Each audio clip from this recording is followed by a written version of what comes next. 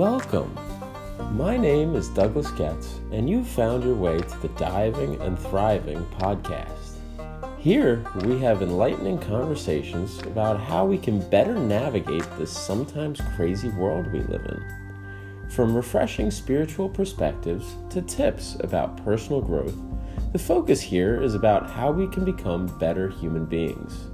So I'd like to thank you for being here today, and I hope you enjoy this episode. But yeah, I'm happy to finally get you on the podcast. I know. Yeah, no, this is good. I wanted to, I see you post really awesome things on Instagram. Mm-hmm. I really like the views that you put out. And, it's always valuable to see issues in a different light. Or, with a different lens. And I see you put that out. And it's really refreshing. Especially related to diet, to exercise, not being too hard on ourselves. That stuff's valuable. Totally. Yeah. That's really what was so helpful for me, because honestly, exercise and finding nutrition that actually made me feel really good was so pivotal in my transformation story. And I realized that so much of the culture around exercise and dieting was really about being so hard on ourselves and how I had already been putting so much pressure on myself. And I was I actually love these things, and nutrition in and of itself has saved me in many ways, mentally and physically. And then exercise too, it felt really liberating. But when I began to look at it through the lens of liberation, instead of really trying to change my body, that was when I really stepped into, these are really, really powerful tools, and I don't think the media really completely represents it for what it is. Yeah. And what it really does. They're really trying to sell us on our pain points. Yeah, they're always trying to sell us on those kind of things because they make money from it, clearly.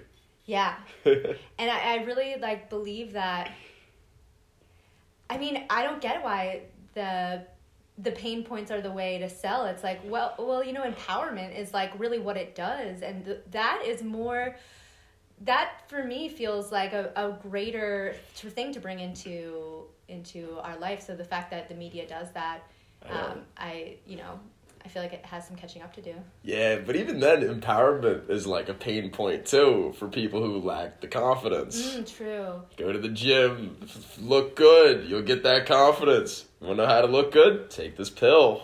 So true. It's always that's such a good point, because it's always we're not there yet. And these are what we have to do in order to get there. And, I really have found in myself that acceptance, radically accepting myself, pretty much no matter where I am on my path, has been a great antidote to always wanting more, always trying to feed into I want to do this, or I want to change this about me, because us as humans, we always have that wanting to fix mentality. So really just coming into some acceptance, some radical acceptance of who I am in this moment, bring a lot more peace in, and it calmed the storm a bit. That's awesome. That's awesome. So how did you get into it? What made you start down the body liberation and the diet and the new way of viewing that? It started when I was a teenager, and I was really struggling mentally and physically, and really manipulating my eating at the time, and was using eating too much or eating too little as a way to handle my stress. Mm-hmm. And I began to get treatment for those things, and maybe at around 15 years old, 14, 15.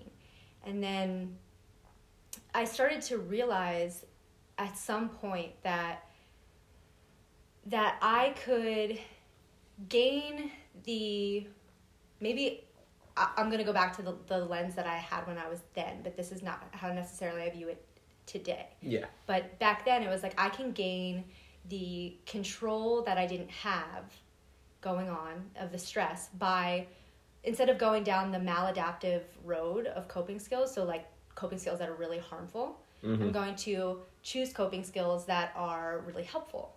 Yeah. So it was like kind of pointing my lens and my arrow in a different direction in order to combat stress and combat anxiety and depression that I had that had really taken a toll on me at a young age. And I decided I started working out and working out and building muscle, and really that I felt like stronger. Yeah. And I felt like I felt a deeper sense of connection to myself. So then I wanted to study exercise physiology and health science and health, everything about how to really become well and empowered. And that's like when it kind of began to head down that path was like, I should study this because this has been so life-changing. Yeah. I didn't know where it would go, but that was how it kind of started. Yeah. So what was your like relationship with food back then?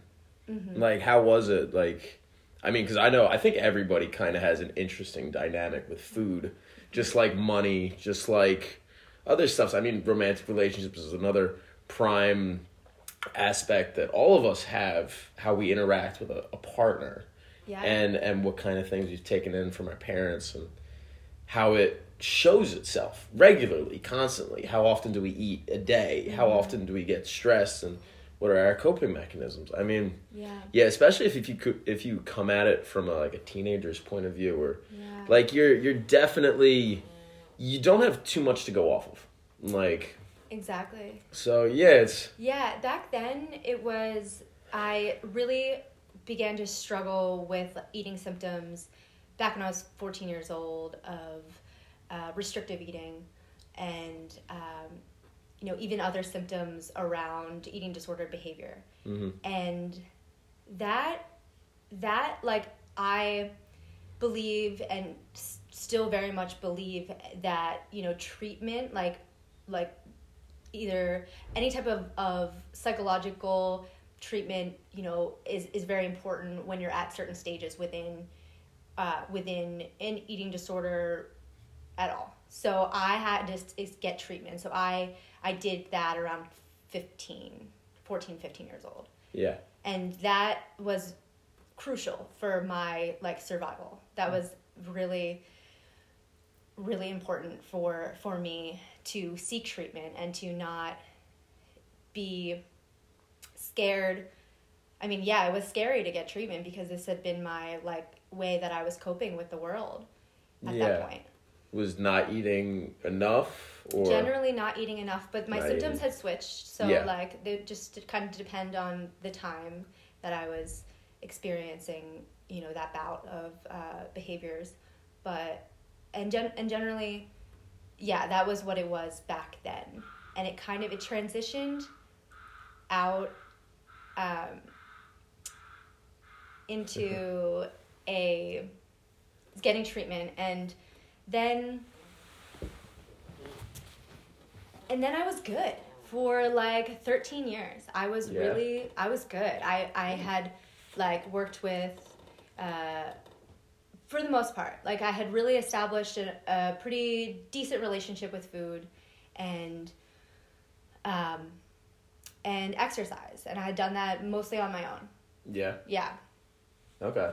You said you got treatment at that time. Mm-hmm. What were some of the takeaways from that treatment that helped you? And you said you also did it on your own too. So what were the kind of little pieces that aided you to that new way of viewing things. Like, yeah, I got treatment at a facility, like a eating disorder treatment facility, inpatient. I think I was there for like 26 days or something. And that was so critical at that point for me because I really needed a safe place to focus just on my treatment and me, and I and then, getting out of that, they put you into like intensive outpatient, so you kind of have these step downs into where you're eventually on your own and doing the things. And I did continue in therapy for maybe a year or two after an inpatient stay at 14, 15, but and I would say my biggest takeaway from that treatment was learning to advocate for myself. Because that was something that I really began to make myself super small, not only like in the way I looked, but the way I treated myself. And through treatment, that is just something that I've learned is advocating for myself and what I need, because that is just so important in general, and also especially with someone struggling with the eating disorder, learning how to be like, I need help. I really need to tell someone about what's going on, because it can be like really dark and lonely within that time period. And so I began to learn how to speak up for what I needed. That's big. Yeah, a lot of people have trouble with that. Like, I've found I've had trouble with that too. Like, certain things are going on. I've noticed if I ever get to a point where I say to myself, I should be able to handle this myself. Like, I'm 26, I'm this age at this time. I should be able to handle this myself. Because I figured this out. If I say that to myself, that's usually the point when I need to talk to somebody else about this, whether it's my dad or a friend, or like spread some of this pressure that I'm feeling out among my support group, get some feedback. Like, one of the beautiful things about like being able to share things with my dad is that he would make jokes about stuff. And I would be really under intense pressure, or if I was going through like a relationship issue or having trouble deciding something, I'd talk with him, and within like 2-3 minutes he'd be making jokes. And we were always the relationship where it was never like, you can't joke about stuff. We could joke about anything, and it would lighten the mood. And it was so beneficial, because it was like, oh my gosh, I was just stressing about this for the past week, and now I'm laughing about it. So something like that was just so valuable and important, because, God, that just took all the pressure off my shoulder. At least I can laugh about this now. We don't have to resolve it in this moment, but at least we can laugh at it. Totally. And I really think that's wonderful to find, or to find someone who can do that for you, or just being able to even just speak it out loud, because sometimes the things that we don't say sometimes persist, and sometimes speaking them out loud and to someone, it can either, in your case, lighten the mood and make things be like, wow, I'm making life really challenging, and I feel a lot of pressure, and that really happens to so many of us. But sometimes hearing it or saying it out loud really can just be the pressure release that we might be just like holding on to for so long.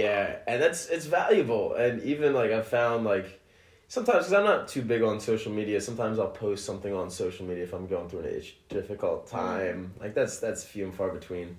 But whatever we can do really to release that pressure is so valuable. And that's like a great starting point, whether it's talking to somebody or whatnot. It's like I said, if I ever have that thought of, I should be able to handle this on my own, that's like an indicator I should share this with somebody. Right. I should bounce this off with somebody else and see what they think. Yeah. It could be something small as just scheduling how my spring is going to be set up. It could be something like that. Yeah. But still, hugely valuable. Totally. So yeah. And sometimes like allowing ourselves to be supported when we really feel like we really should be strong, we should be able to handle this.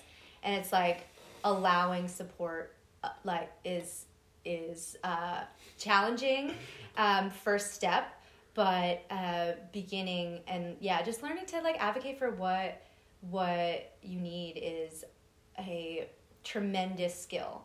Yeah.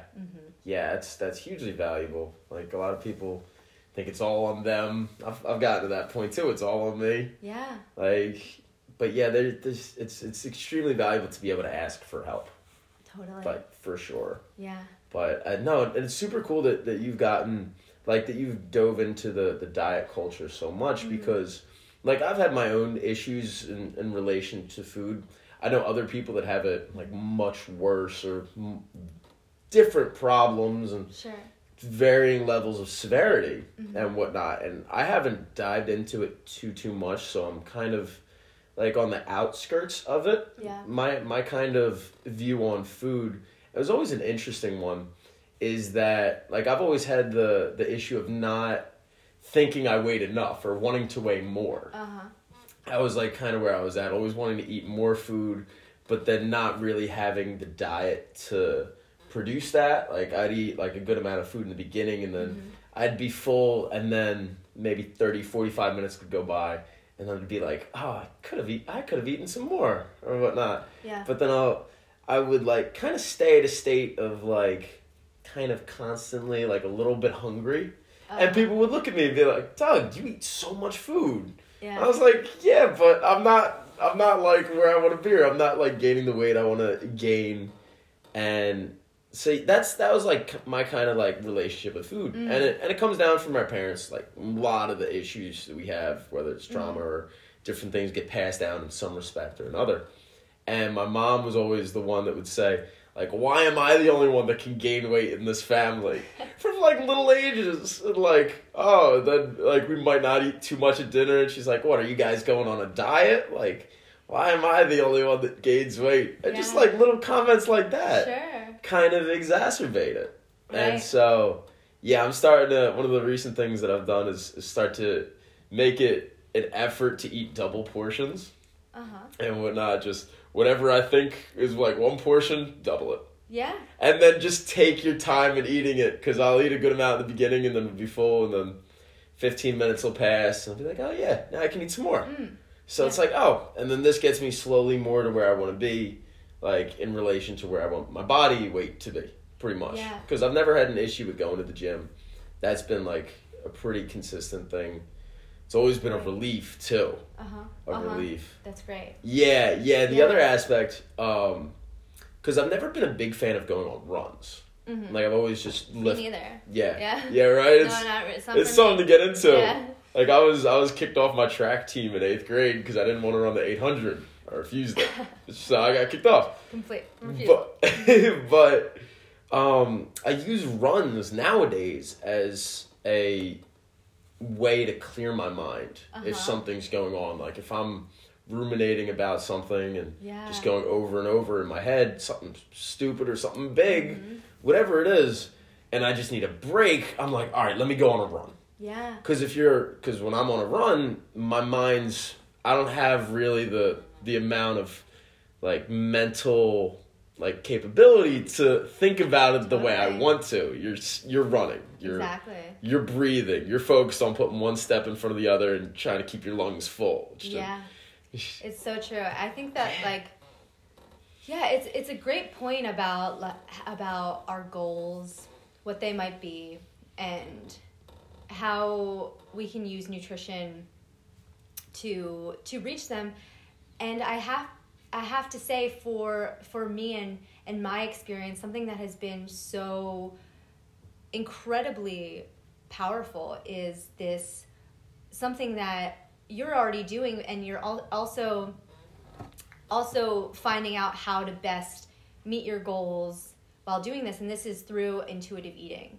And this is something that I have found to be so beneficial for me. Like, I mean, I have a general sense in terms of when it comes to what I need to eat. So in terms of like, okay, I I need protein and I need carbohydrates and I need fats and those things. Like I get that, but I do not overthink it too much. What I do is, for me, I have a portioning for me is very simple. I have like a strategy that I use with clients for portioning, and it's very simple and easy to do. And I'm and it's only if it feels good for them and they want to learn this. I always I make sure that it's something that they want to do and feel it would be applicable and helpful. Yeah. What's your strategy? I use the hand. I use the hand as a reference guide. So, so for instance, a serving of protein in general could be the size of your palm. Okay, and then for a carbohydrate, it could be your cupped hand. All right, and then for a fat, it would be the size of your thumb. It would be a serving, and this is just general, and it's not. But it's sometimes gets a little bit confusing. And for you, if you're trying to double your portions, that could be a way, as well that you could utilize if it would work for you. And also what I find to be really helpful, because that is portioning. That is not necessarily intuitive eating necessarily, but can be very helpful for some.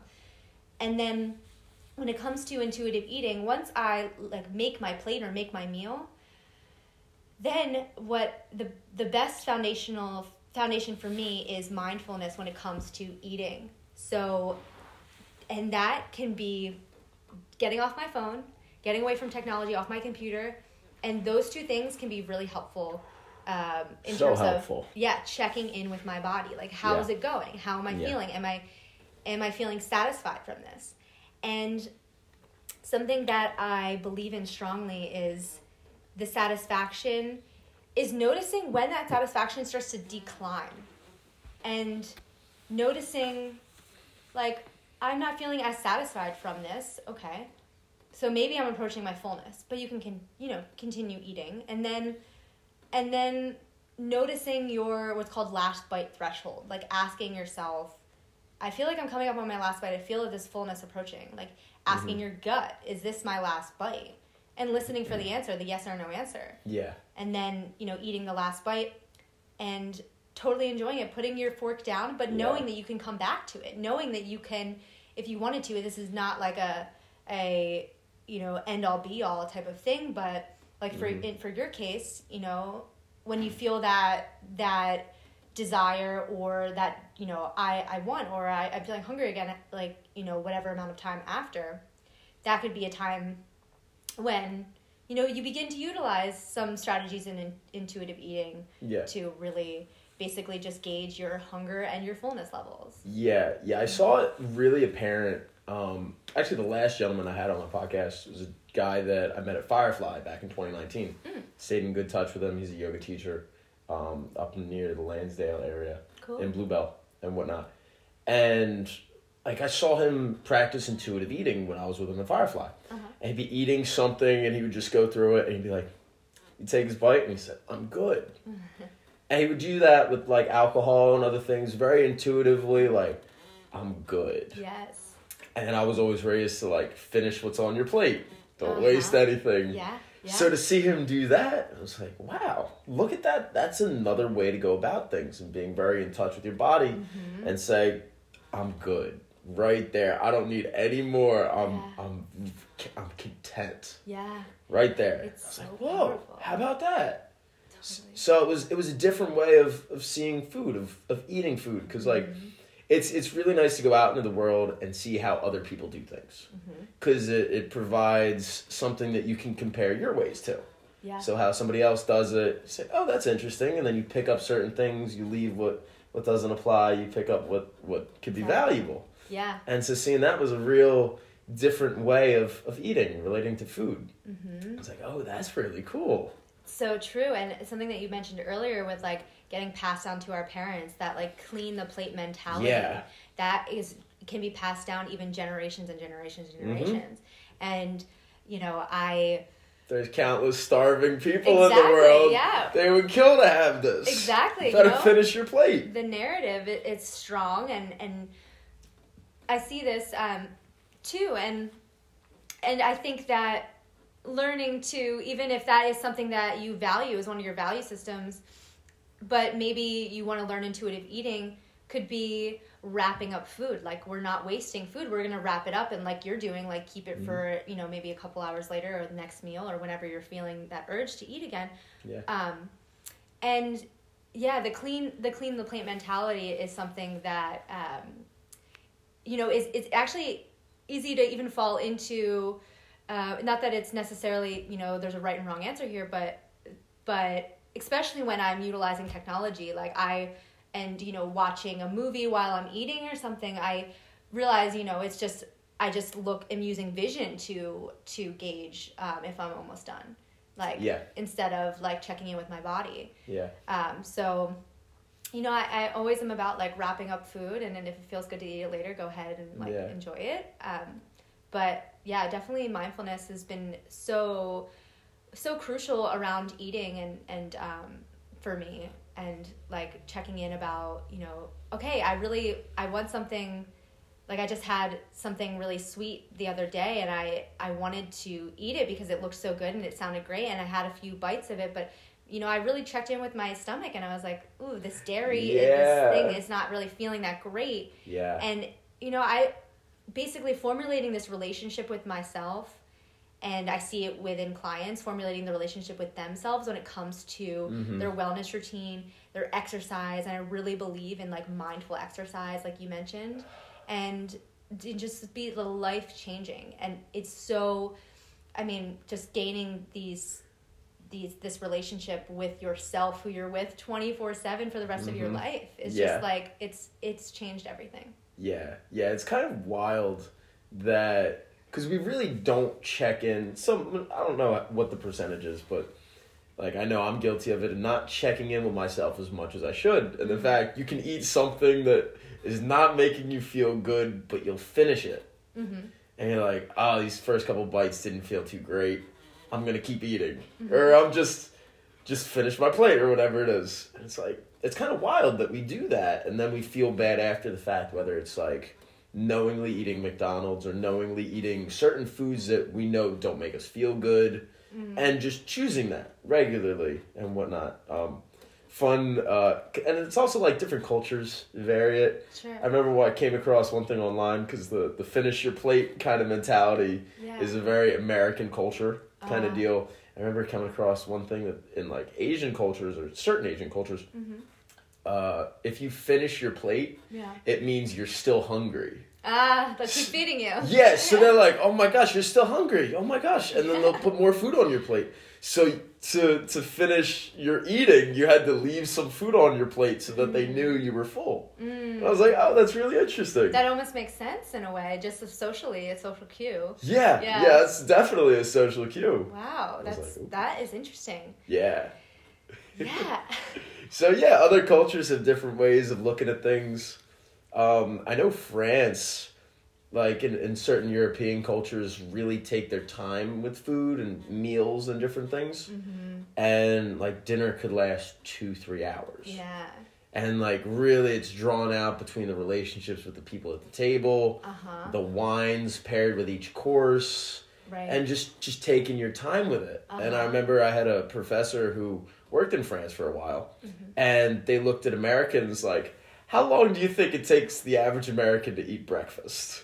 So how long do you think? Maybe to eat 10 minutes. Yeah, they said 12 minutes. Yeah. For them, it's about a 45-minute ordeal to eat breakfast. Wow. It's oh, look at that. Yeah. Over there, they have required 45-minute lunch breaks. That's beautiful. Required. I think you can't go back to work before then. They stop you. Wow.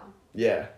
It's so true, Doug, and I think that we feel almost guilty, that notion that you mentioned, the guilt to take a half hour to 45-minute time for breakfast, or a full hour for lunch, And it is not a waste of time to sit down at a table and turn off your technology or put it on airplane mode or whatever you need to do to check out and check in with yourself and your gut and what you're wanting and how it's feeling in as you're eating it, and really to check in with your fullness. It's not a waste of time. It can be foundational in formulating this relationship with yourself, because I mean, honestly, asking someone to start a meditation routine because it's good for your wellness sounds great, but like that is not always realistic whatsoever, or the first stage at all. So it's like, but do we eat 3 times a day at least, most of us? Yes. Mm-hmm. So like finding that we can find this relationship, begin to cultivate within something we already do 3 times a day, can be like, oh wow, like I'm starting to something with myself, this relationship of care and listening, mm-hmm. and it can begin to seep into other areas of well-being. Yeah, that intuitive checking in with ourselves is hugely valuable. Mm-hmm. And like food is definitely an area that we can use it in. Yeah. Like how foods make us feel. We can tell really quickly, oh, this is agreeing with me or this is not agreeing with me. I agree with that. Tell really quickly. I mean, it was really funny. One time, a while back, I stopped drinking regular milk. I drink almond milk now with my cereals and different things. Okay. And I remember exactly the day that I switched, because it was like around 7 p.m. I just got home from school. I should have made dinner. Didn't have the energy to it. Didn't feel like it. I was like, I'm going to have a bowl of cereal. I eat a bowl of cereal, pour regular whole milk in it, eat it. And then like 5-10 minutes later, it felt like my stomach was just it felt like I had an udder. It's an odd way, but it was like the perfect like way to equate it is like my stomach wasn't udder. It was like pushing out. It was all that dairy. And I was like, oh my God, I wish I had like little nipples on my stomach to kind of release all the pressure that was in it. It was insane. Yeah. I was like, I'm done drinking milk after this. This is insane. And then that just stuck with me. Yeah. And so certain dairies can make you feel like that. And you're taking it from a cow, and cows have udders and different things, and it's kind of just transitions into people. Yeah. So, yeah, that was like an intuitive thing for eating. Cool. But also in relation to like technological devices. Mm-hmm. So, and it's really crazy that, and we're all guilty of this, I'm guilty of it, where we do things that we know that aren't good for us. Yeah. And we keep doing it. Totally. Yeah. With, like, if I'm not feeling well, or if, like, I'm, like, kind of unconscious about what I'm doing, I'll just spend long amounts of time on my phone. Or computer, or watching videos, not caring what I'm watching. I feel like everybody's guilty of it nowadays. Yeah, and it's a kind of like a bit of a coping mechanism, like a bad coping mechanism. Because if I'm avoiding something, or if something's going on that I'm not a big fan of, or I haven't responded to this like text, or I haven't decided, like, for example, what my new schedule is going to be, and I haven't responded to that text, and I'm just basically killing time or avoiding what I need to be doing until I can't do it any longer.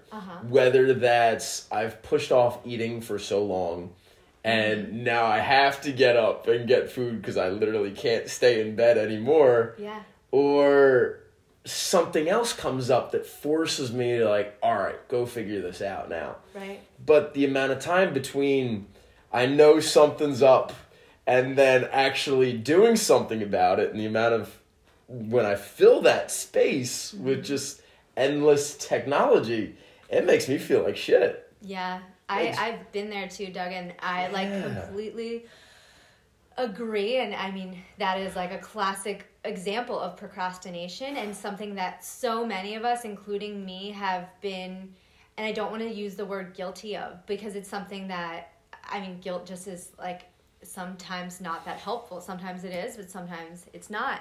But basically, how I feel about procrastination as a whole is that sometimes we have a task and we basically avoid it because we build it up in our mind as something maybe even bigger than it is. And we build it up so much. And really I think that that's a great example because the mindlessness that comes into using our technology and those types of things, I've had to build literal structures in my life to make that not so. So I have something actually on my social media accounts where if I go after a half hour used through the day, it'll pop up. And it's a setting, and I have that. So it's like a check-in with myself. Like, okay, I've been on this for a certain amount of time, and then it'll go off every 15 minutes after that. Yeah. So that is really helpful in terms of the use of technology. Yeah.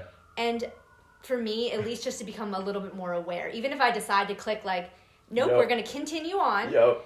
Like, at least I'm aware of how much time has gone by. Yeah. And I think that, like, that it becomes like a conscious decision that has to be made when it comes to getting off of technology at a certain point.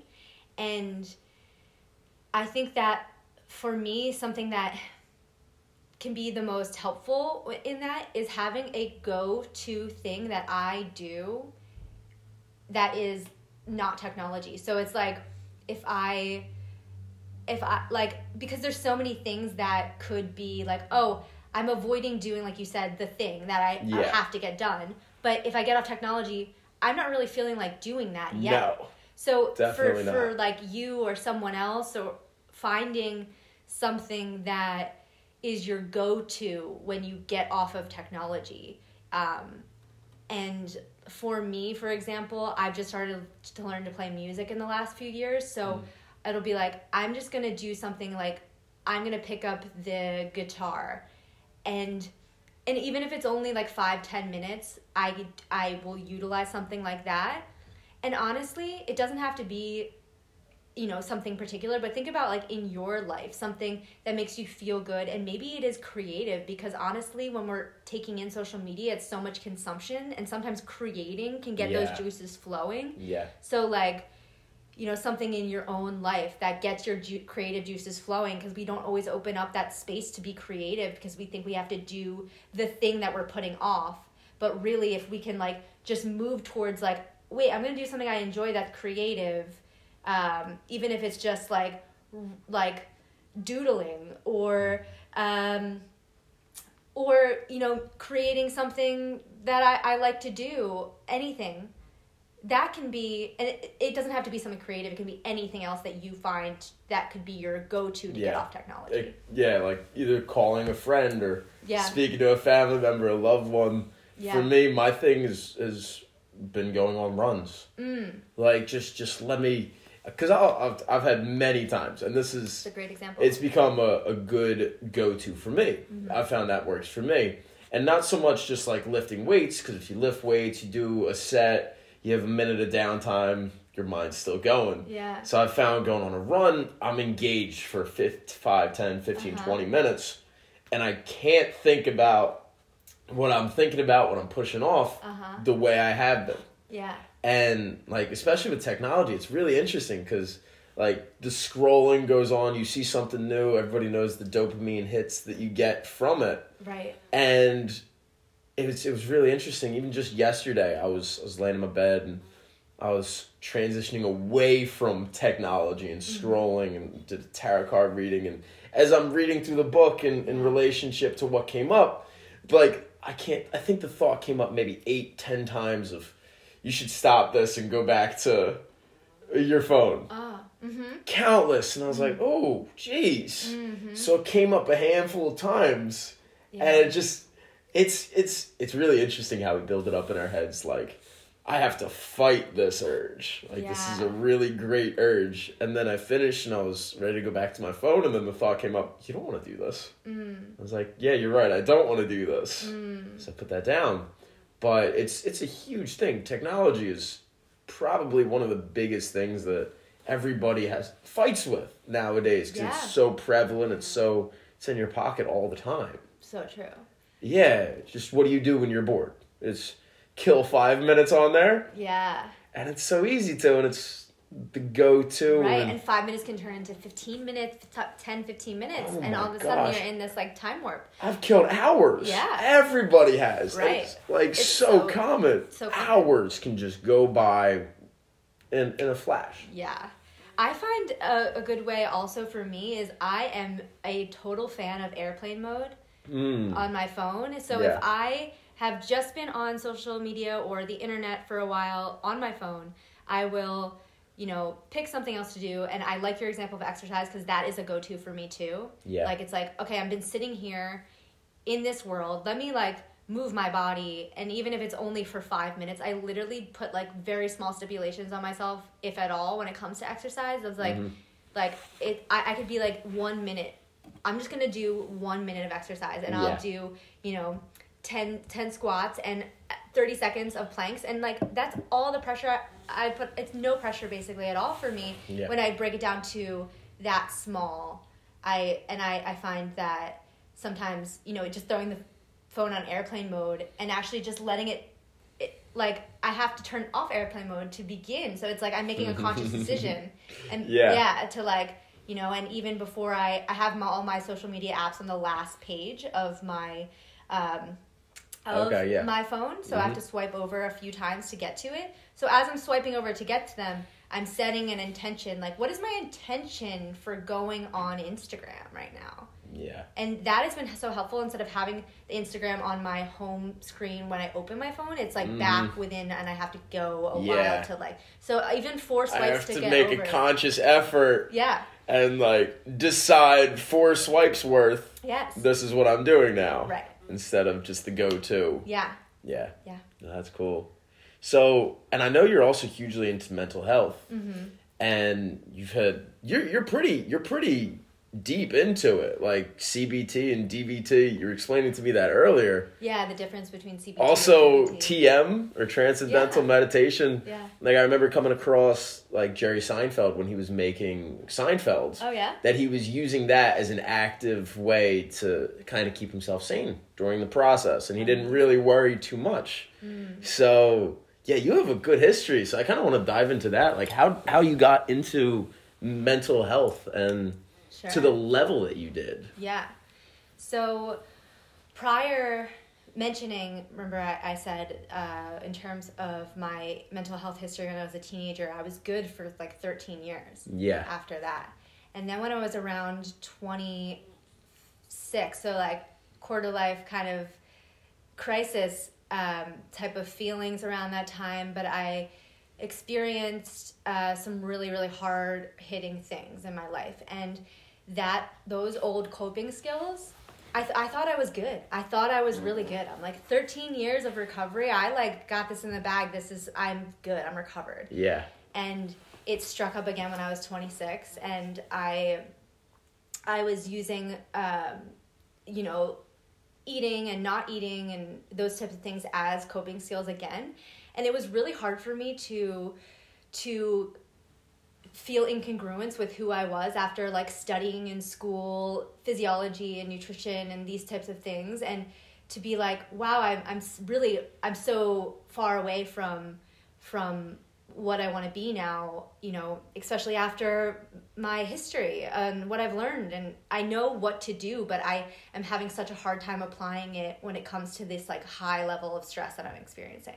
Yeah. So I technically relapsed around 26. Okay.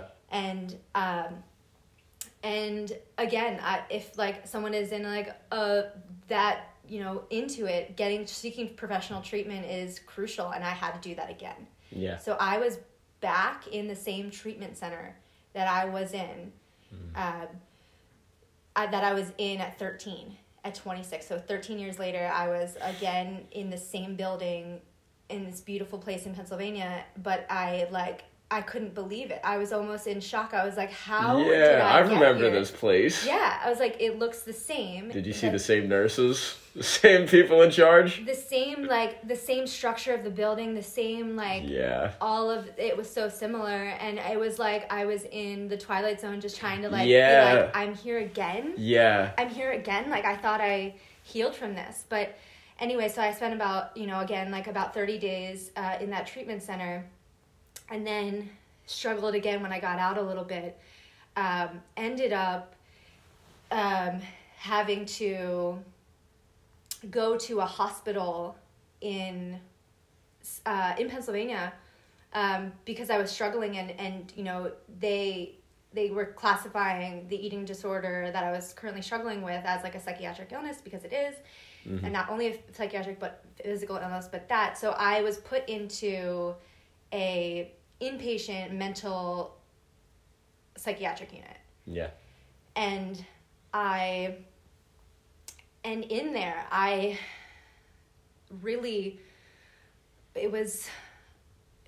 was really struggling with depression and high levels of stress, PTSD at the time.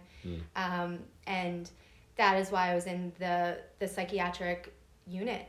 And I remember feeling like, this is really scary. This is really scary. How did I get here? How did I get to this place in my life? Like, it was like one of my lowest lows.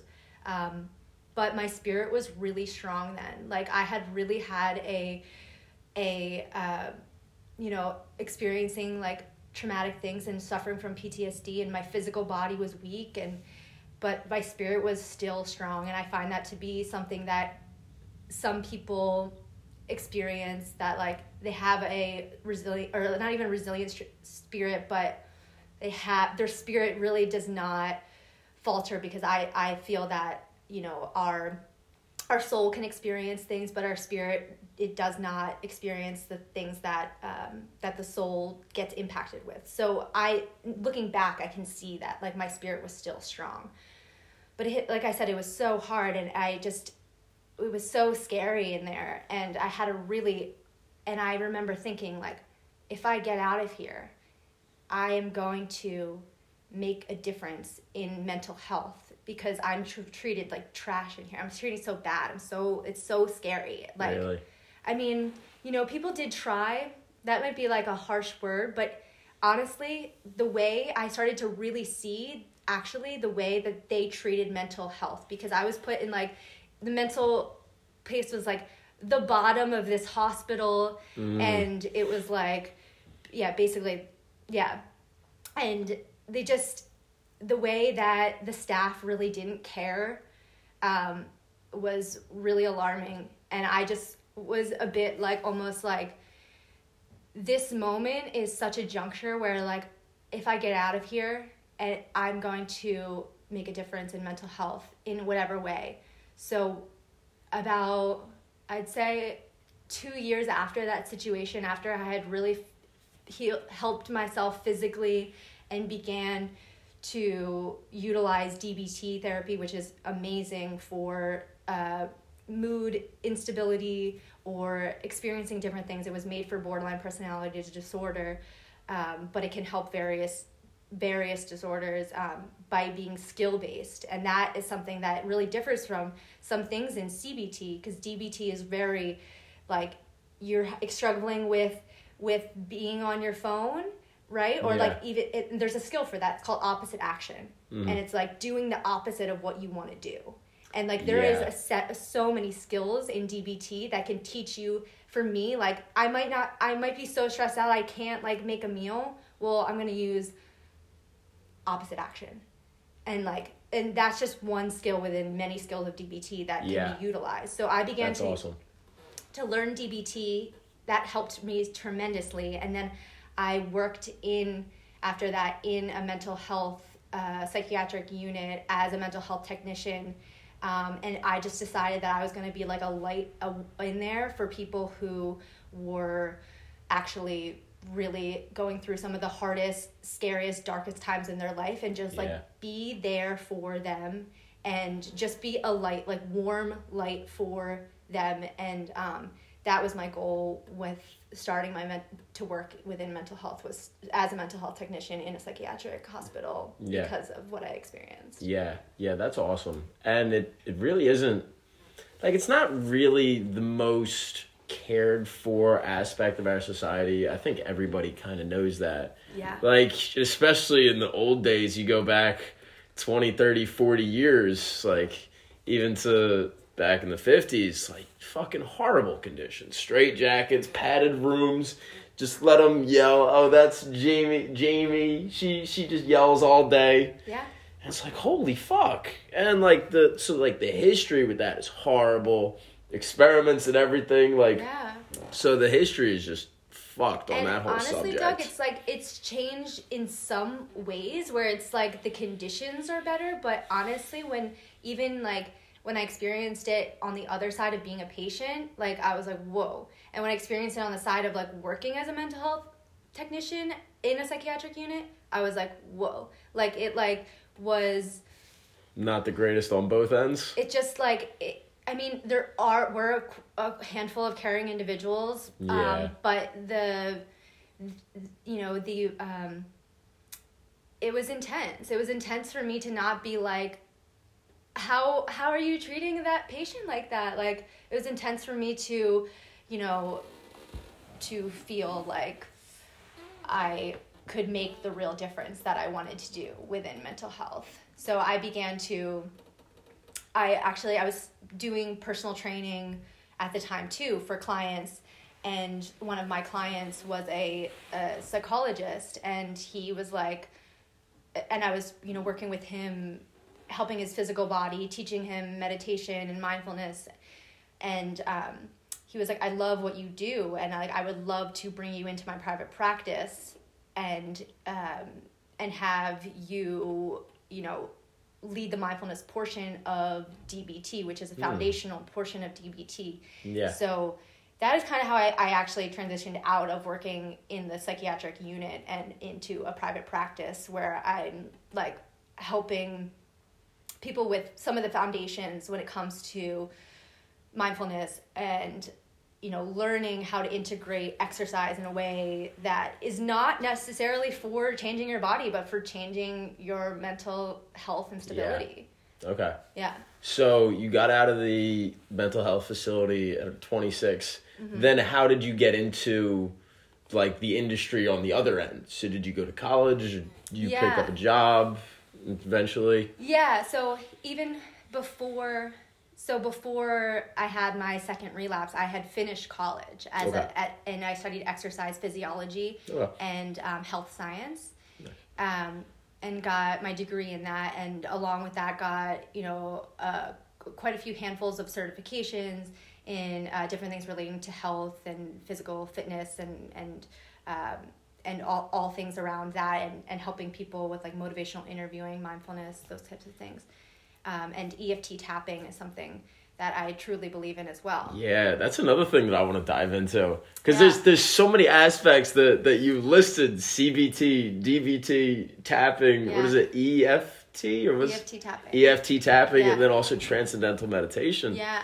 Like, they're all fascinating. Yeah. Pretty much, the values, the benefits of each one. Mm-hmm. How did you get into all of them? Like, what did you start with?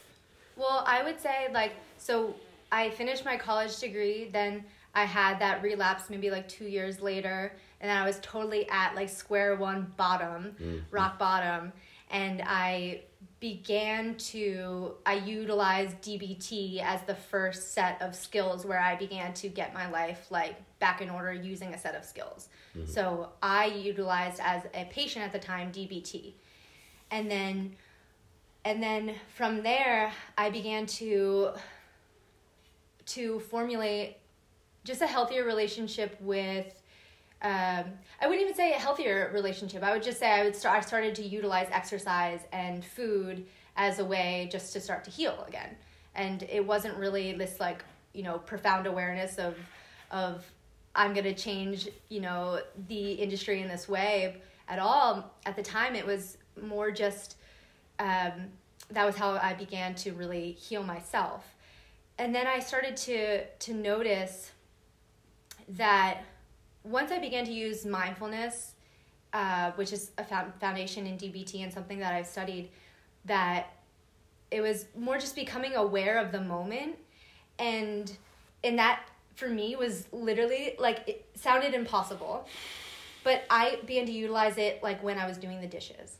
Mm-hmm. I'm just going to be fully in the moment and, feel the hot water on my hands and the suds and hear the clinking of the dishes and be, totally in it just during this, 10 minutes while I'm doing the dishes. And so it was, only, short bits of mindfulness. And then and then I have to say that from then on, there was a time even for me, like, I wasn't allowing myself, I wasn't giving my permission to step into like who I really was for maybe like a year or two after that. I really felt this like deep feeling of like, I am here to help people, and I don't feel like I am allowing myself to do that yet, because back in time, at that time, I had began to pick up smoking tobacco in the rehab center that I was in. So for me, like... You picked it up in there? Yeah. Oh, yeah. And like, and even before that, I have to say, like, but like, that's when I was like, this is a coping skill that I'm using. So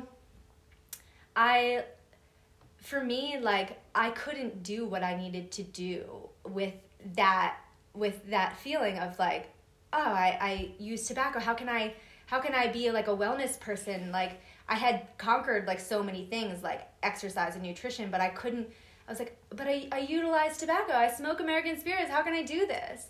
How can I do what I need to do?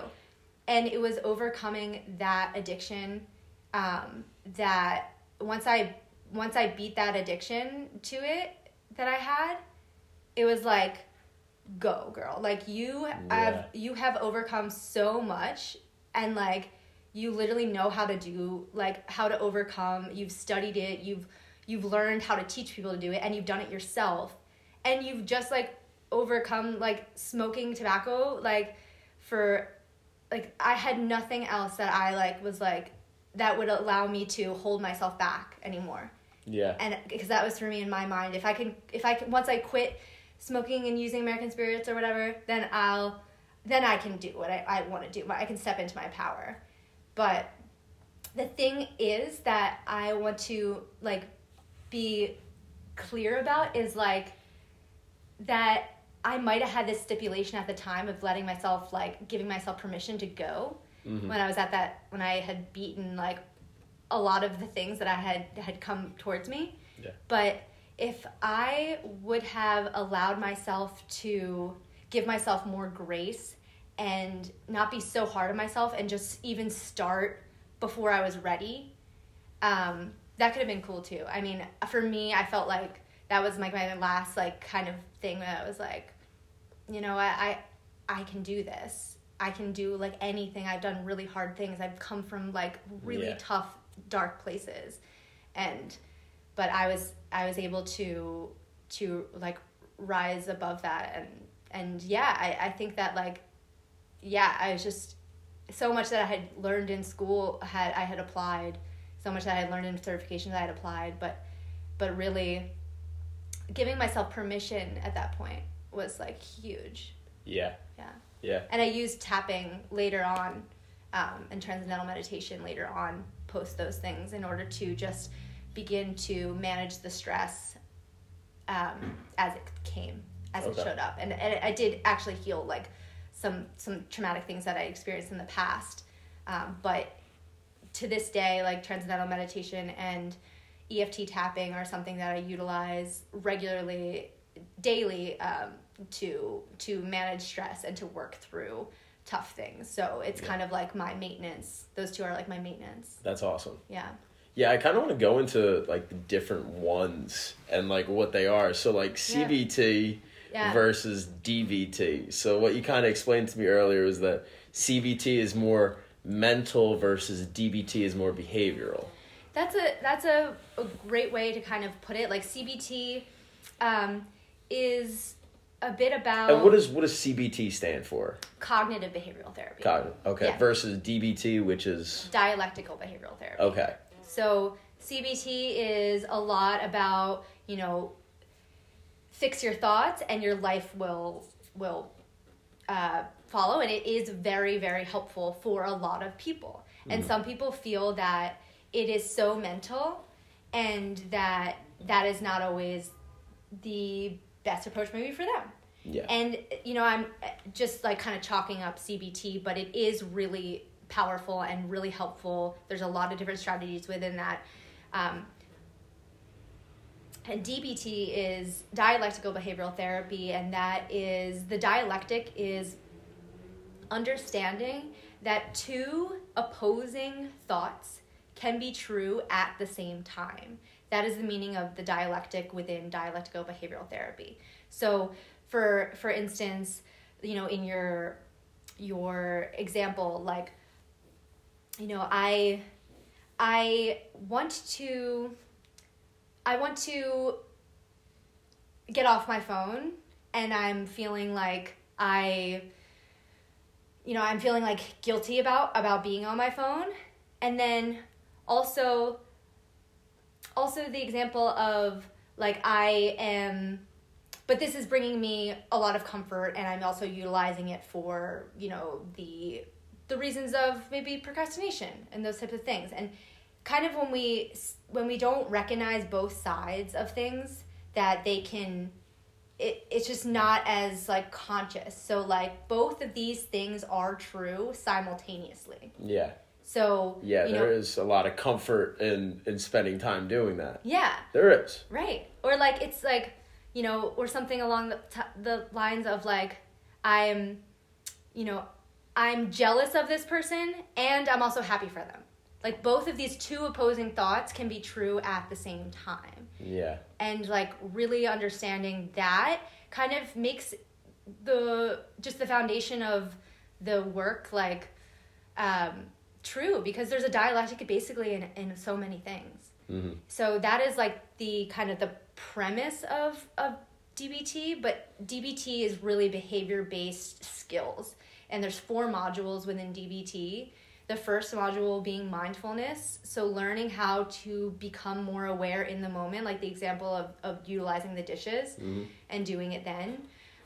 But it's also really important for mindfulness, because to have mindfulness while you're using DBT, because when you're mindful, you're going to say like, hey, me and my partner are having an argument right now. Mindfully, which skill should I use? So you have to become mindful in order to know, like, this situation, I'm having an argument with my partner, maybe I should use the give skill in DBT, which is a skill that helps us learn to be gentler while having interpersonal conflicts, and validate someone else, and also, you know, kind of get our needs met as well.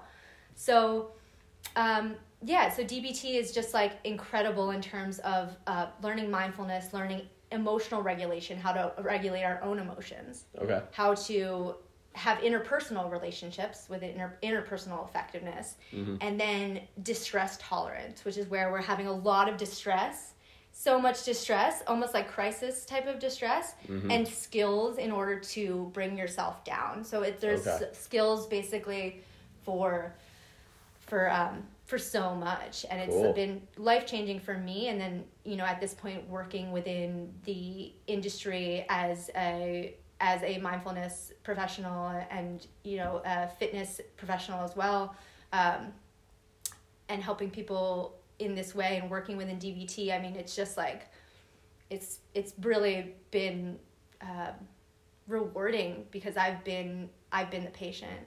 Yeah. Yeah. That's awesome. Mm-hmm. I know one of the things that you mentioned was the, I'm not sure how you phrased it, but the opposite. Mm-hmm. So, like, I don't... Dialectic. Yeah. The I like laying in my bed right now, but I know I need to eat food, or I know I need to make food. You could call it the opposite action, I think. Yeah, opposite action. Okay, yeah. Yeah. Yeah, I see that as, like, something that's really valuable. Kind of just doing the thing that you don't want to do. And eventually, like, you do feel better after that. You feel better after you eat a meal. If you haven't, if you've been laying in bed all day just scrolling on your phone, me personally, I feel so much better. Right. I try to transition into the next thing, to the next thing, to the next thing. Yeah. The best days I have is when I'm not on my phone at all. Right. Right? Yeah. And I think that's such a good point, because with your example, it's like, you know, using the opposite action skill of DBT, it's about action. And, like, that is something that can be really, really hard when you're laying in your bed to be like, wait, I have to take action, the opposite of what I want to do, but I know in the long term it's going to benefit me versus the short term. Yeah. So a way that I combat that and is using this 5-second rule where I like give myself 5 seconds. Some people say 3 seconds, but I think 5 seconds is just mentally like easier for me. But I give myself 5 seconds to then take opposite action. Yeah. Because I have a hard time going from like one straight into the other. Like I think even a 5-second transition where I'm mentally preparing myself to turn the other way is good. So I'll like give myself 5 seconds and count down 5, 4, 3, take a deep breath, 2, 1, and it go. And it is about action, and it's about doing the opposite. But actually, like oftentimes when we begin, it's not that hard because we actually are finding enjoyment once we're beginning to do the thing. It's just the kinetic energy of pushing in that direction. So the 5-second rule is something that I teach others as well. Yeah, because once you're moving, it's not too hard to transition into something else. Exactly. Like if you've been moving for a while, doing other things isn't hard. If you've been stagnant for a while, doing anything is hard. Yeah. So that's valuable information. And so you learned those two, and then you transition into tapping. Was that next? Yeah. So, EFT? Yeah, I began to work. And what does EFT stand for? EFT stands for Emotional Freedom Technique. Okay. And that is a tapping technique of tapping on the different meridian points within this protocol. And so I first had it when I hired my first mindset coach, and she gave me a session, and I did the tapping, and I was like blown away by it because I had just never found something. I thought I had to do like a half hour to an hour of yoga in order to really like calm myself down, or sit in meditation when that felt nearly impossible. And I did have like, distress tolerance skills in DBT, but I found EFT tapping, or emotional freedom technique, to be so easy to utilize in the moment. And I could do like, 3 to 5 rounds, which only takes like 3 minutes. And I could find that basically like the amygdala, what it does by tapping on the points is the amygdala, which fires during our fight and flight response, begins to calm as we are tapping on these different, basically acupressure points. So I even do it nowadays if my friend is telling me a stressful story, and I can be a bit empathic, probably because of like my past and also just kind of my nature. So instead of like feeling like, I have techniques that I use to help me stay, as like this is their story, not mine. But I do even utilize EFT tapping techniques as someone is like saying something, and I'll tap on a certain point, or even do like some subtle tapping that I learned within my certification to be a practitioner in it. Like I'll utilize different points as someone's talking, like I said, even subtle points, just so I'm relaxing my amygdala as they're talking about their stress or trauma. Yeah. Yeah. That's really cool. So then what is the purpose? It's to relax the fight or flight. Yeah. Right. And it brings down the cortisol in the body, which the cortisol is your stress hormones, or one of your stress hormones. And it can be, it brings down the stressor. But what I really like about EFT tapping is that as you're tapping, you can say what's going on. And if you're doing it with someone, as I do it with clients, like they're repeating after me. So I am saying like, I'm so stressed about work, and because they have explained that this is like something that they're dealing with. Yeah. And then, they repeat it as they're tapping. So we bring up the quote unquote negative. Yeah. And that is something that I do find when paired with tapping to be really helpful, because I sometimes think that talking about the negative things is important, but also gives them a lot of power, like 4 to 7 times more powerful when we talk about the negative things. Yeah. Apparently it says studies. So, but when paired with tapping, it's like basically reprogramming the meridians, so the energetic systems within the body and also the brain, to realize that this stressor is actually, I can relax as I'm like thinking about this stressor. Yeah. And so it like is a whole new correlation, not only mentally and energetically and physiologically, a whole different relationship to your stressors. So we bring up the stressor, we can dive deep into the stressor, and then once the relaxation has happened, I've had clients go from like a 9 out of 10 stressed down to anywhere from like a 5 or below. Once they hit that level where they've come down a lot as we're talking about the stressor, that is when we can begin to bring in more of the quote-unquote positive affirmations of how they want to feel, so the empowering statements. And that is when... Still while tapping, exactly. Okay. So that is when I see sometimes the level of the stressor go down all the way to 2 out of 10, 1 out of 10, completely peaceful, 0 out of 10. And we've just been talking about something that's been stressing them out, or something that has been really hard for them for a long time. Mm-hmm. And I teach this to people in order to empower themselves, because once you learn it, I mean, it is extremely worthwhile to learn to do on your own, in social situations, at times when your partner, your mother is stressing you out, just learning how to regulate the brain and the body during stressors. And so I find it to be one of my maintenance tools. That's as well awesome. As like a healing tool at various points, but I find it to be very good for maintenance. Yeah. Mm-hmm. Yeah, I've heard, I had another friend that used that in therapy as a way to get over trauma in the past. Mm-hmm. And how valuable it was for him. Because it was kind of like, more so than like an active stressor, but a stressor that's happened 5 years ago, 10 years ago from childhood, as ways to work through that. I was like, oh, that's really cool. I've seen it come up little bits, but haven't dove into it as much as this. But sounds really valuable. I mean, you must see the benefits in yourself and in clients from working through stuff like that. So that's awesome. Yeah, it's been tremendously helpful. And I find that people who even struggle, I mean, like I've learned how to do it for clients struggling with body image and, food cravings, all types of things. Like tapping is so powerful. So, as much as the, being in the gym and helping people, like that was great, and counting their reps was cool, and teaching them how to exercise was great back in the day when I was doing that in the gym and the wellness centers that I worked in. But really teaching people now as a fitness and mindset professional, doing these things for clients, where I teach them how to find peace and liberation using these tools.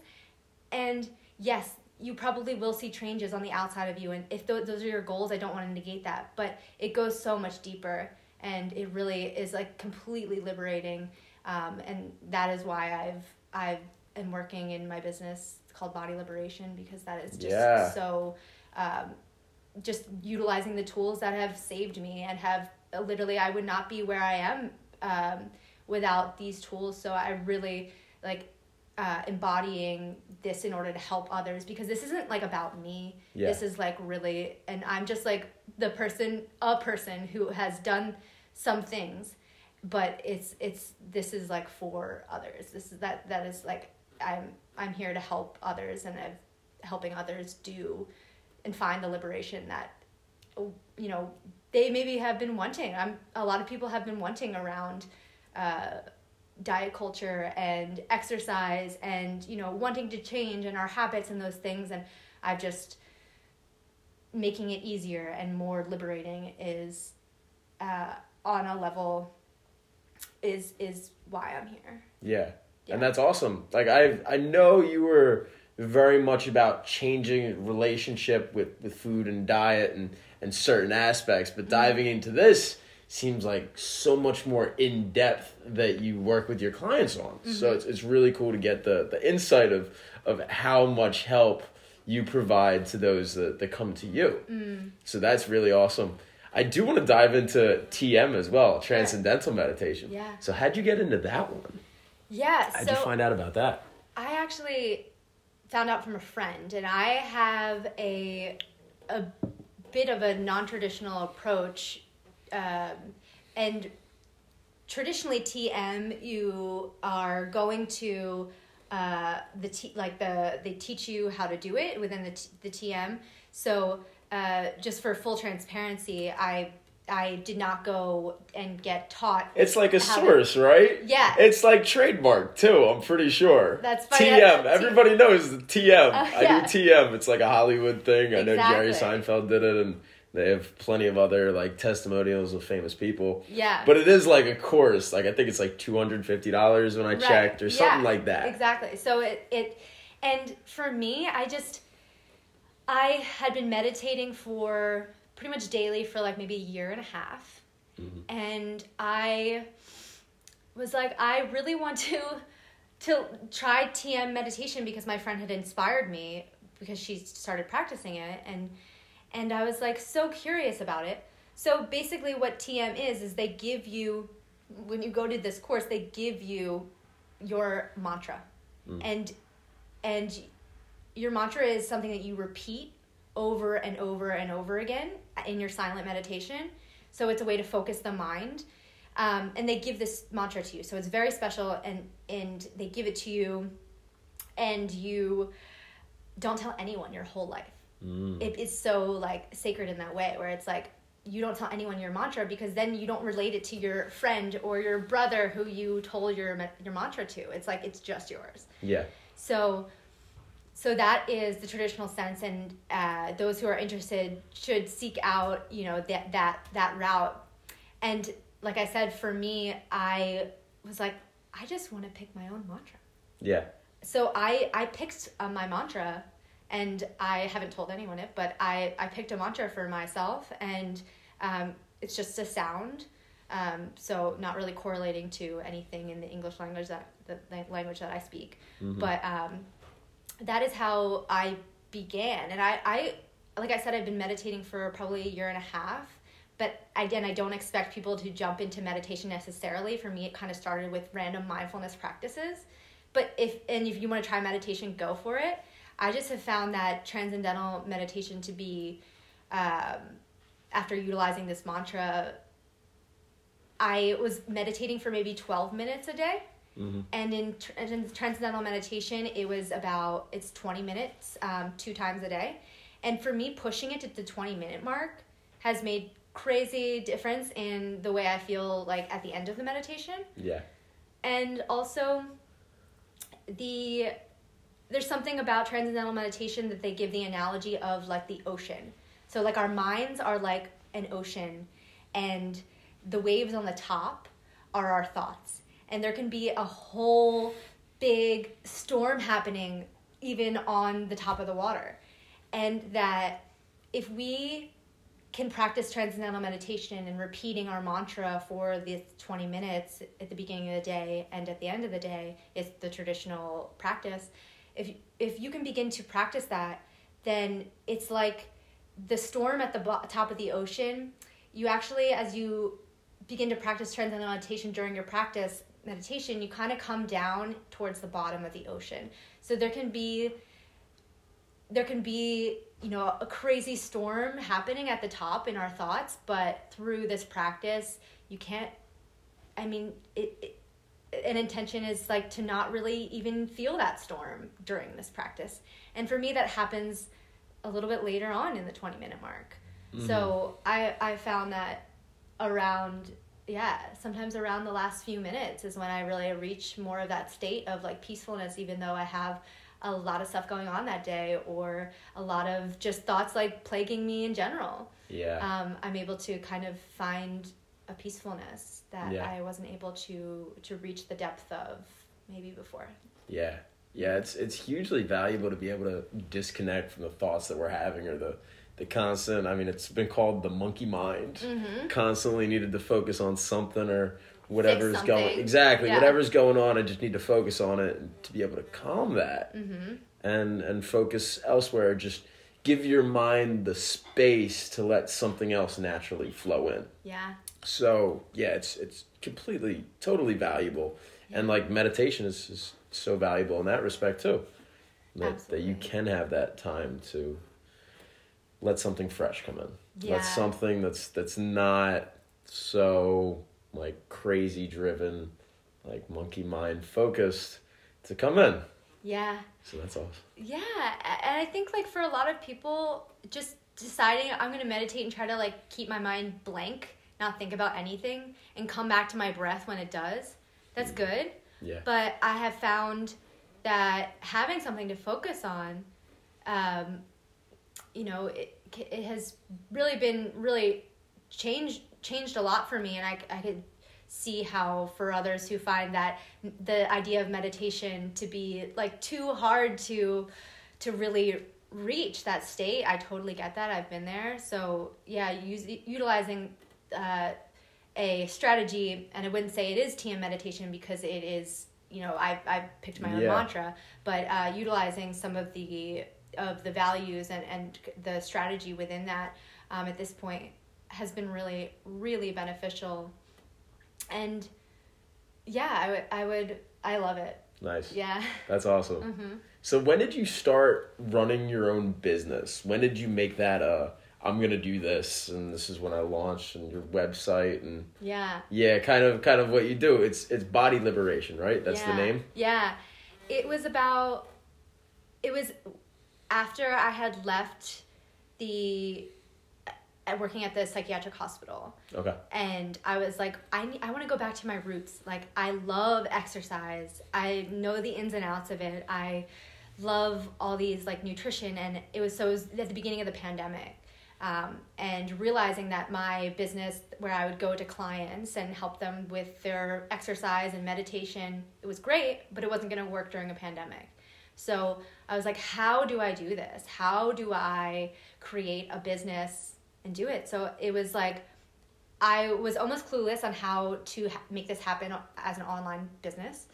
So I hired my first business coaches to help me lay the foundation of strategies in order to do that. So yeah, that was how it started at the beginning of the pandemic. That's awesome.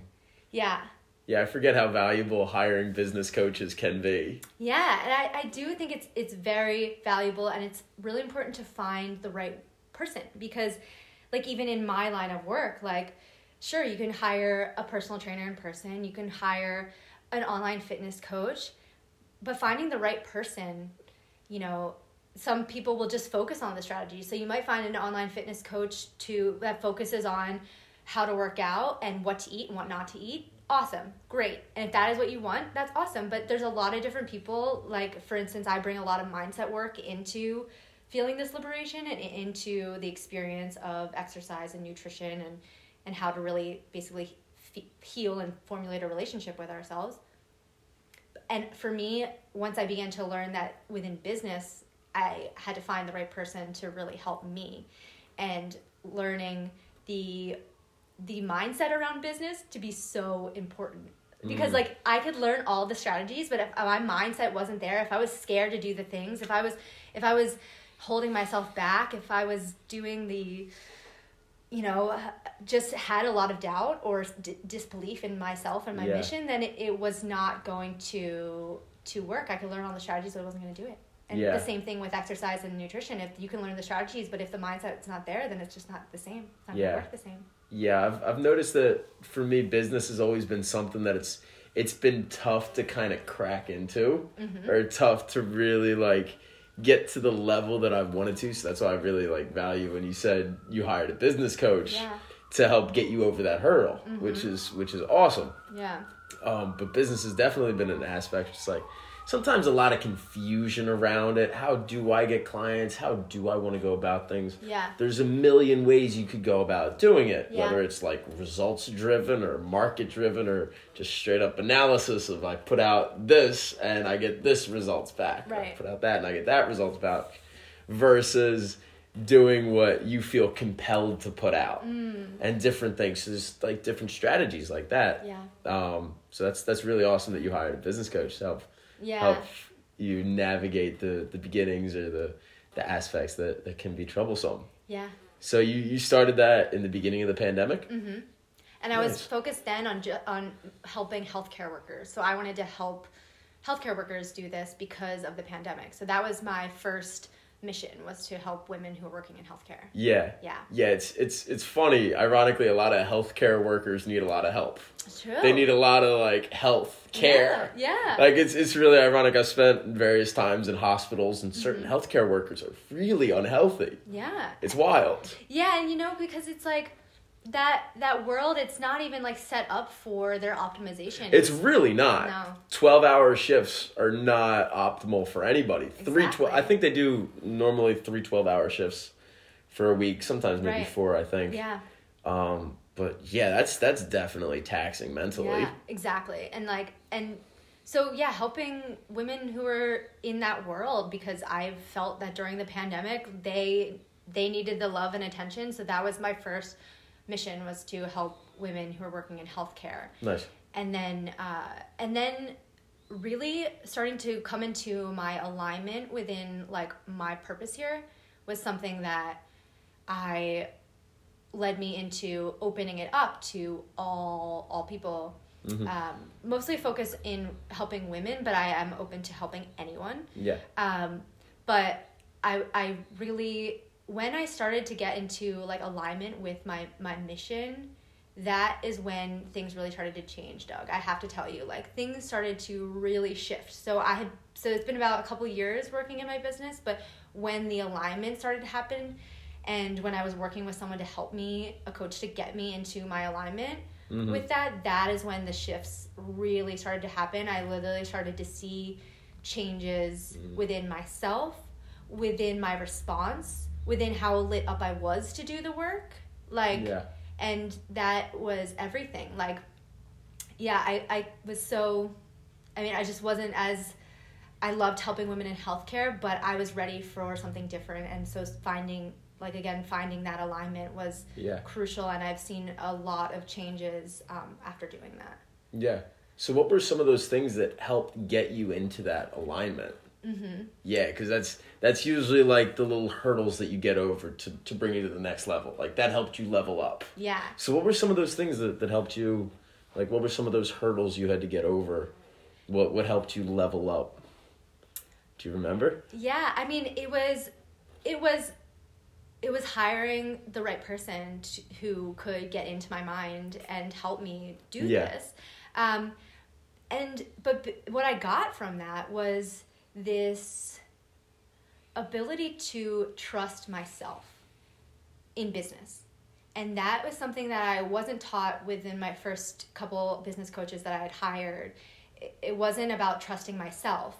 And that comes into play even in talking with people about my business and what I do. There was, they want to give me the strategies. This is how you do it. This is what you say.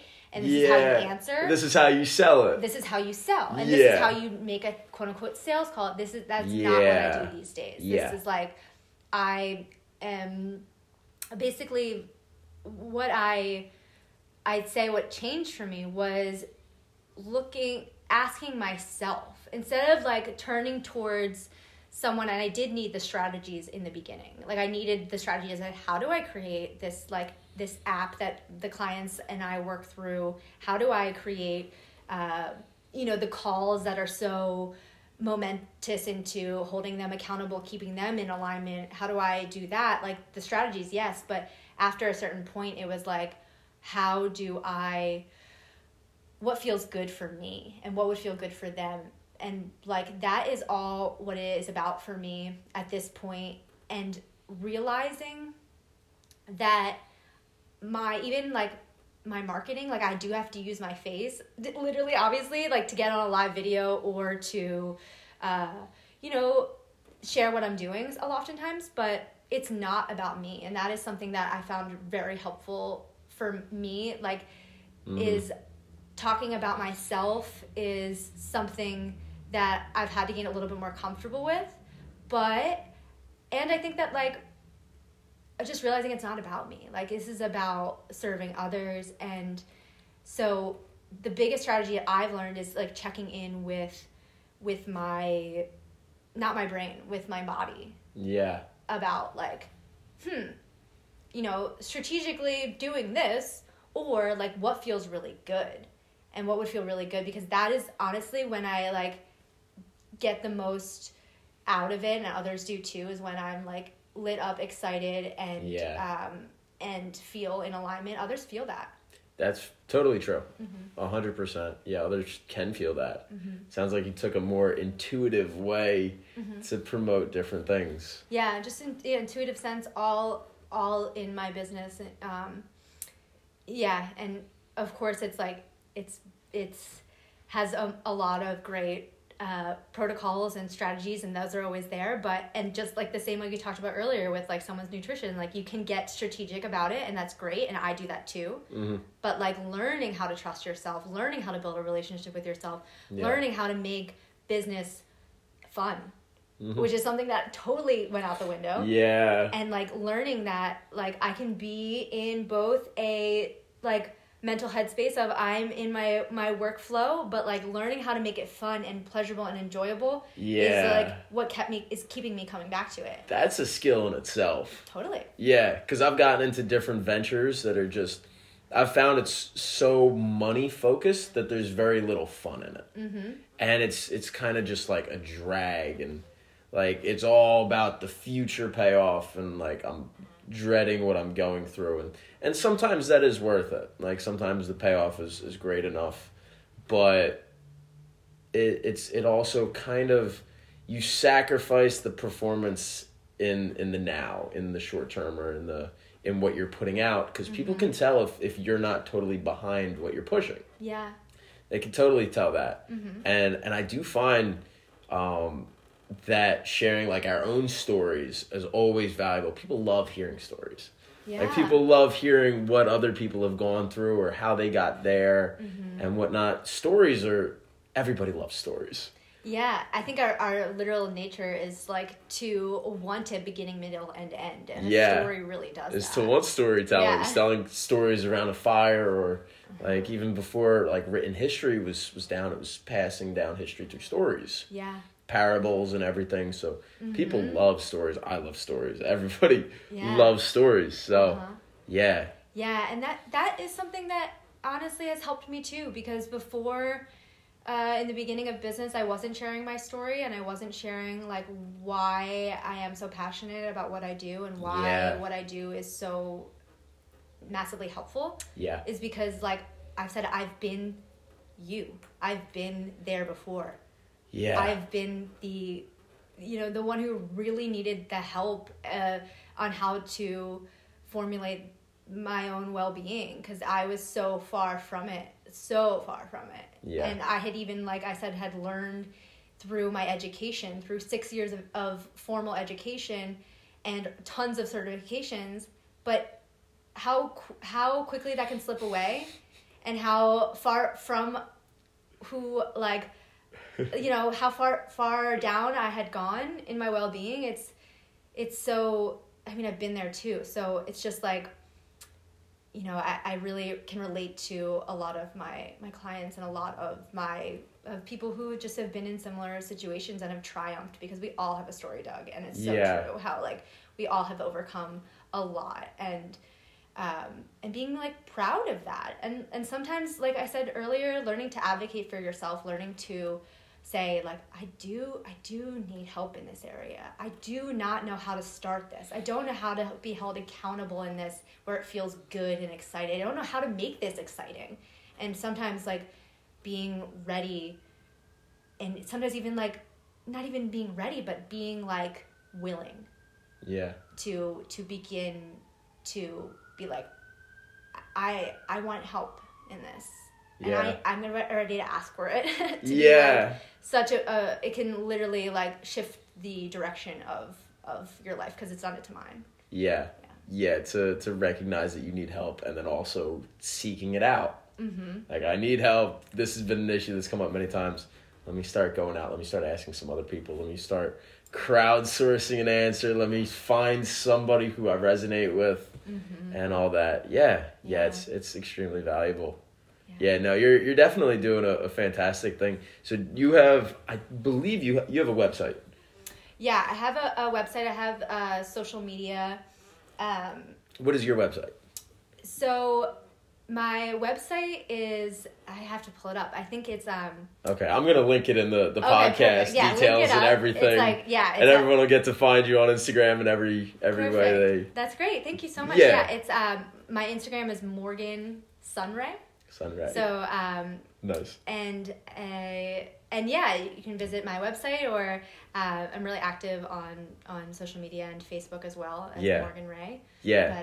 But I said it before, and I really like seeing the things that you do post, because it's a new way to look at it's a way to look at diet, a way to look at exercise and our relationship with it. Mm-hmm. And that's incredibly valuable. I know I'm doing really well when I have a different thought that's not the normal way I look at something. So like a fun example is that, like, I remember one time I was making a left-hand turn on this road that was a 2-lane road. So I was making a left-hand turn. Uh-huh. I was going slow. So the person coming from the left beeped at me, honked at me. And I was like, oh, they must know me. Yeah. And just like, oh, that's hilarious. Like, that's the thought that pops up. They obviously don't know me. They're upset that I'm going slow. But I'm like, oh, they must know me. This is great.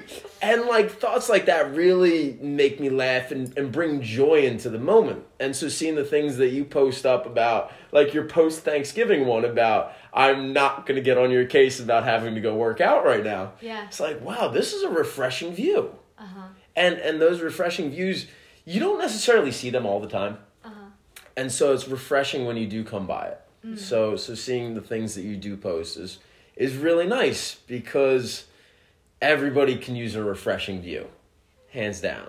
Thank you. Yeah. It feels good to share the things that have helped me and are helping others, and so yeah, I appreciate that you find them to be influential amongst the things we see online. So that is super, for sure. super nice. Yeah, there's some things that you see that aren't too great, and then some things you see that it's like, ooh, that's refreshing. I like hearing that. I haven't heard that before. Yeah. So yeah, I really appreciate the things you put out.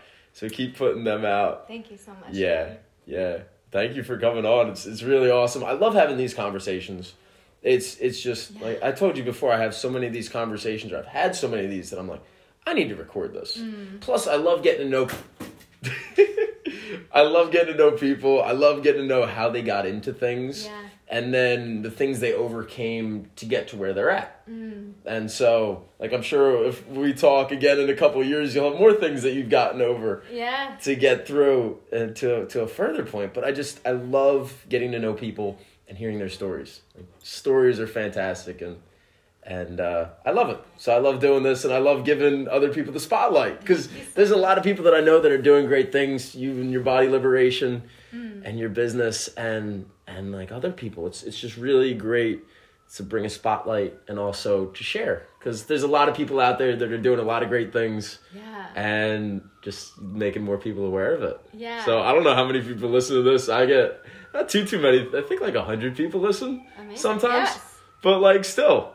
Yeah. I love it. And it's great. And like, it's so true. We like all have a story, and we're all, and I love hearing other people's too. And so thank you so much for having me. I'm like super happy and honored to share my story with you and with your listeners. Yeah. What everyone's do listen. Yeah. Yeah. Right. So this is going to be on YouTube. It's also on like Apple Podcasts and Spotify too. Amazing. So cool. you can share it with whoever want to look at it. It's Diving and Thriving Podcast. I love it. The Diving and Thriving Podcast. Yes. So throw a nice little intro. But yeah. Awesome. Yeah. Anything left you want to share before we wrap it up? I want to share something quickly just about grace, and just like having grace with ourselves. Take as long as you want. Yeah. Just like, just having grace with yourself. It can be so beneficial because sometimes we put a lot of pressure on ourselves to change, because like we've mentioned in this podcast that like we always want to fix something. So it's just human nature. So just having grace with yourself, and for me that means like easing up. And because sometimes I think that we think we have to be so hard on ourselves in order to meet our goals or what we want for our lives, and actually, if we really think about it, like how helpful is that? Like sometimes it's helpful, and sometimes a bit of that is helpful, But for me and for a lot of people, like stacking the pressure on can kind of make it so we can't like move so well. So I have found that an antidote to that to be like giving yourself grace. And like, you know, it doesn't necessarily mean like, oh, I'm giving myself grace, so I'm just going to stay here on social media for another hour. But it means just like, almost like, I wouldn't say, instead of the like feeling like, oh, I'm doing the worst thing, or oh my gosh, like this is not what I want to be doing, and we're putting like these negative projections on ourselves. It's like neutral or better. So it's like, this is like neutral, and I'm ready to use a skill to change my direction. And first I'm going to give myself grace. Like I'm not like, and that comes down to even like nutrition stuff too. Like it's like just giving yourself some grace, especially after like a big meal, like you mentioned, like Thanksgiving, like you let yourself eat it guilt-free, like let it follow you into the next day. Yeah. So I think like giving yourself just grace, and also then you can turn and pivot. Like, it's really helpful for me to allow that grace to come in when I'm being really hard on myself. So yeah. It sounds like you suffer with that. I know I suffer with that, being too hard on myself. Yeah, I know a lot of people do. Yeah. A lot of people do. So, yeah, it's a nice thing to remind to keep in the forefront of our minds. Don't try not to be too hard on ourselves. Yeah, exactly. Like there's still things we can do, but give yourself that grace and basically like let yourself love yourself even when things aren't exactly where you want them to be. Like allowing yourself, because really like if we want something so much and we might not be there, like there's this distance from where we are now to where we want to be. And sometimes when we can just like love ourselves the way we are now, it actually brings in so much energy into ourselves in the moment. Yeah. And that's sometimes really what we need to begin to start walking in a direction that feels good. Yeah. Yeah, it's really valuable. I mean, a lot of times, like, we wait until that future moment when I have this, I'll be happy. Yeah. When I'm this way, I'll be happy. Mm-hmm. And it's tough to revamp that into, I'm happy now. Because you look to that future thing, and it's, once you get that future thing, a lot of times you're going to be looking to the next thing. Exactly. And then you're constantly chasing happiness. You're chasing something. Yeah. It's just a little bit out of reach. Right. A little bit or a lot out of reach. And yeah, sometimes, and even when you get it, it might not be the most fulfilling. Exactly. So yeah. Yeah, and just learning to like have grace and to love yourself at least even just a little bit, or be neutral about yourself is another way I like to put it too, because sometimes love can feel really hard and a huge thing. So just more neutralness, even if it's not like the most the most love, just neutral, and that is really helpful in order to begin to shift in a direction that feels better. Nice. Yeah. I like it. Thanks. I think that's a great way to end it. Cool. Thank you for coming on, Morgan. So I really appreciate it. Yeah. So much so. I think everybody had a great time listening, for whoever did. Yes. So good. Thanks so much, Doug. It's my pleasure. Until next time. Yes.